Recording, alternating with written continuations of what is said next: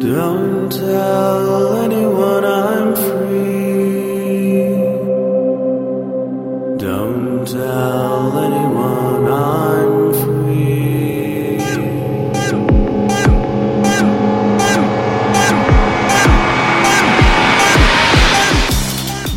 Hello and welcome to BSD Talk number 192. It's Thursday, June 17, 2010. The next interview here is from BSD Can 2010. Unfortunately, we were in a noisier environment than I realized after making the recording, but hopefully you can still understand it. Anyway, here it is. Welcome to BSD Talk. This is day 2 of BSD Can, and I'm sitting here with Henning Brauer and Peter Hansteen. Hello. Hi. And I wanted to talk to you a little bit about what's new in PF in the most recent release of OpenBSD. So, both from a developer's perspective and maybe as from the perspective of an author who's trying to write about what's going on. So, what's new? What's happening? So, from my point of view, as a developer, this is the last big step in changes or design that mostly Ryan and I developed back in 2004. So you could say we are kind of being slugs implementing it. We're now building up on internal changes we did over years that were not very visible for the users, or not at all. For example, we changed the way the state table is kept completely, like that entire code is rewritten. But this was not user visible. But this allows us to do things that were impossible beforehand. So now in 4.7, and this was the last step, was basically rewriting the net code, like network address translation, all forms of it, like the basic net, the redirection, to some extent BINET. The very visible part is that net and RDR are not separate rules anymore, and it's not a separate rule set anymore. But RDR and net became actions on regular rules, like you do RDR2 and net2, pass in on EM0 net2 foo. That's probably the most user-visible change in this one. It is. 4.6 gave us a sort of preview of match rules. Yes. These match rules are now all over the place, and you can. Match rules are sort of interesting because I remember a few years back there were some violent discussions whether that feature would be useful at all. And the consensus 4 or 5 years ago was, wouldn't really. Then it crept back in. And actually, what I discovered when I was reviewing stuff, the book chapters that are written a few years back, and what I discovered was with match rules, it's so easy to whatever your current rule set is. If you want to start playing with Alt Q, just use a few match rules and you glue in a whole queuing structure. Exactly, it just works. Yes, and this was the idea. That's so brilliant. I wanted something like this. There's a bit an issue with terminology here. We call it action. So the actions we had were pass and block, yes. And I always wanted a neutral action. This goes back to 2003 or something. Yeah, I remember those discussions. Yeah, and I never could convince the others that would have it. So eventually, with the net changes being on the horizon, it was clear that it would be a pain to have net to something on each and every pass route. So we needed something like this. So eventually, I implemented the match stuff. And to be honest, I didn't realize that how much a fundamental change this is for PF. Before, you always had the last matching rule decide everything what's going to happen with the packet.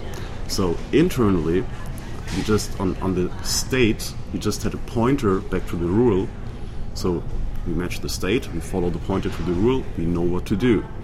Now, you don't have one rule matching.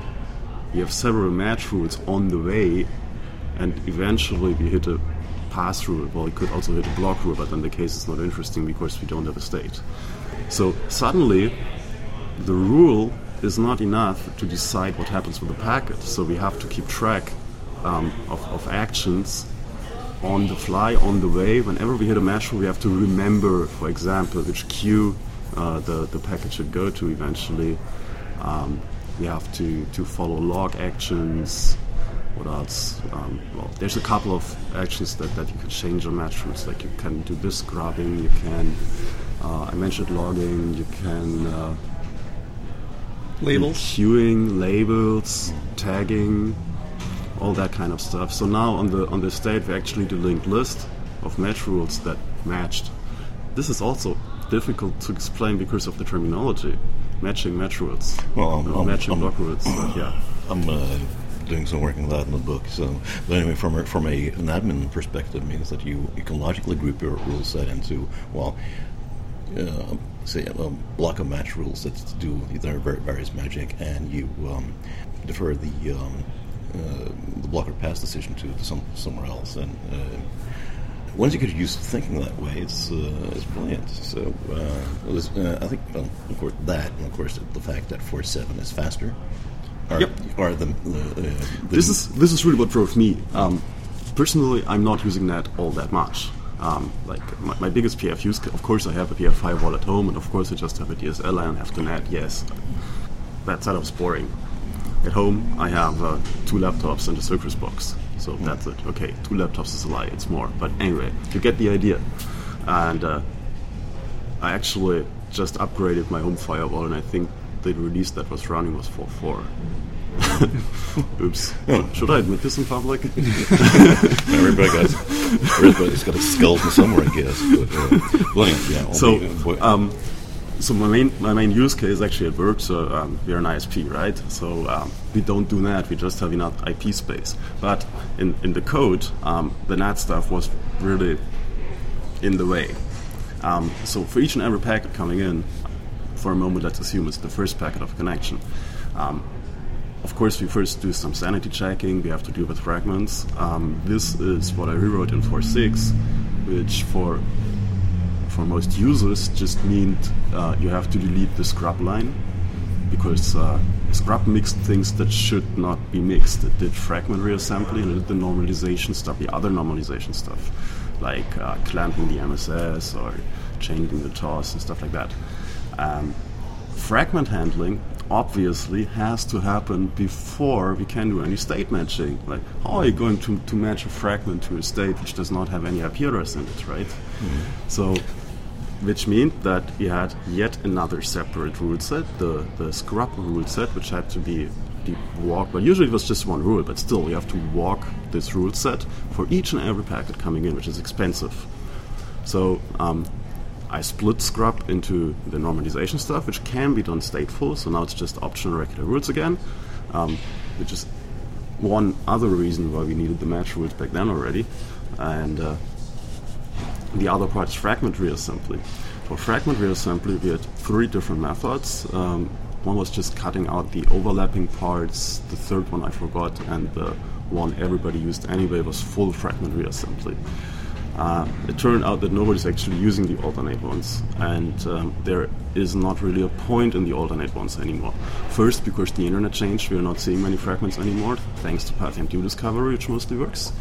Second, the OpenBSD kernel memory management changed a lot. So back in, say, 3.4 times, something around that, all the kernel memory that PF needed was basically, we're talking about the pool back-end memory here, it's basically allocated, statically allocated at boot time. And if you run out, the machine would panic. Problem. Now it's all nice and dynamic, so we don't have that much pressure anymore. So now there's really no good reason anymore to not do full fragment reassembly. So now fragment reassembly is just one button, it's on or off. And this also allowed us to change the default to on. Before you had to have this explicit scrub rule, and actually some people forgot it, and the results were interesting. Because when you eventually there was see a lot of yelling about that. No, because you don't see many fragments, so it's not very obvious. But when a fragment comes in and reassembly was not done, it would be dropped. Yeah. If you didn't write your rule set with fragments in mind, but nobody did. So this makes it easier for people. So this was for 6. What was the question? Oh, speed, right. Yes. So after dealing with the scrub rule set, we had to check for a NAT state. then we had to walk the NAT and RDR rule set, and then eventually we could go on to check for the filter rule set state, and then walk the filter rule set.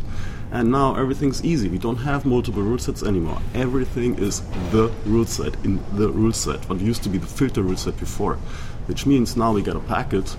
We check one bit in the header. If it's a fragment, go to the fragment handling code. If not, we'll just go on and basically directly go check for a state. And if there is none, you have to walk the rule set. So this was my motivation, making it faster. And it actually helps. I did not benchmark this all that much as I used to, because it's so obvious that it's better in any regard. I did some benchmarks, so I forgot the numbers, to be honest. There was a fair improvement. It was not this this spectacular double the speed that I managed to find a few years back. So, yeah. But the 4.7 is noticeably faster, especially if you jump from say 4.4 to 4.7, it'll just blow you away. And if you jump from something before 4.6, I'd actually really expect that, because you get both changes, like the scrub root set elimination and the translation root set and that RDR root set elimination at the same time. So 2 speed-ups of, say, 30%, I think that was about the numbers, the range, gives 60% faster, and this is noticeable. 30% is measurable, but not... And at the same time, all those changes you were talking about actually make the code shorter, right? Most of them, yes. Yeah. The NAT rewrite killed close to 1,000 lines of code, and there's still afterwards cleanup possible. Most of this is done, but there's still a few bits left that can be removed, so my estimate would be that the entire process killed 1,300, 1,500 lines of code. And all these changes, do they invalidate all of our original rule sets? When you have your examples in the book, does it pretty much throw all of it out, or only certain portions of it? There will be one of the obvious ones that your NAT rules will need to be rewritten or reorganized. NAT is no longer a verb, so it's so you either put that in match rules or your pass rules. The scrub change, the same thing, but. For Scrub, it's easier for the users, and it's easier to adopt, because, as said, in the usual setup, you just have to delete this one line scrub in, right? People actually doing that have to invest a little bit more work here, but for the common cases, it's still very simple. I mean, you replace the keyword NAT or RDR match. You have to add the direction in or out. This is important, but then and then basically you replace the arrow that points to the address to translate to with NAT2 or RDR2. So they have to change, but it's not dramatic. But I expect you to have some problems explaining match properly. Of course, it took us a while to write this on a man page. Part of this is because in some match rules behave different than pass rules when it comes to stickiness of actions, right? And this is really, I'd really claim this is a bug in the original PF implementation, that many things were not sticky and should have been. We cannot change this, because a rule set from before would still be loaded, like no syntax errors, no warnings, nothing, but the behavior would be different. And this is too dangerous, like you can't do this. So match is different in that regard, and it took us a fair while to get the man page right, so I expect... So what you're aiming at here is that multiple match rules match, and you can actually have multiple actions executed. Yeah. So some stuff is sticky on match rules, which is not sticky on pass rules, right? Yeah. So there's a subtle difference there that was bound to trip people up. That's true. The other thing that's kind of I really like it, because to me it absolutely makes sense. Now. That NAT and RDR are actions and regular rules. The addresses, at least from a user's perspective, in reality it's different, but from a user's perspective, are changed on the fly. So if your first rule is match in NAT to 10.0.0.1, if the next rule or one of the next rules says pass in from 10.0.0.1, this will match, because the address is already at least from a user's perspective, is already rewritten, which I think is straightforward and makes things easier. But it's something to keep in mind.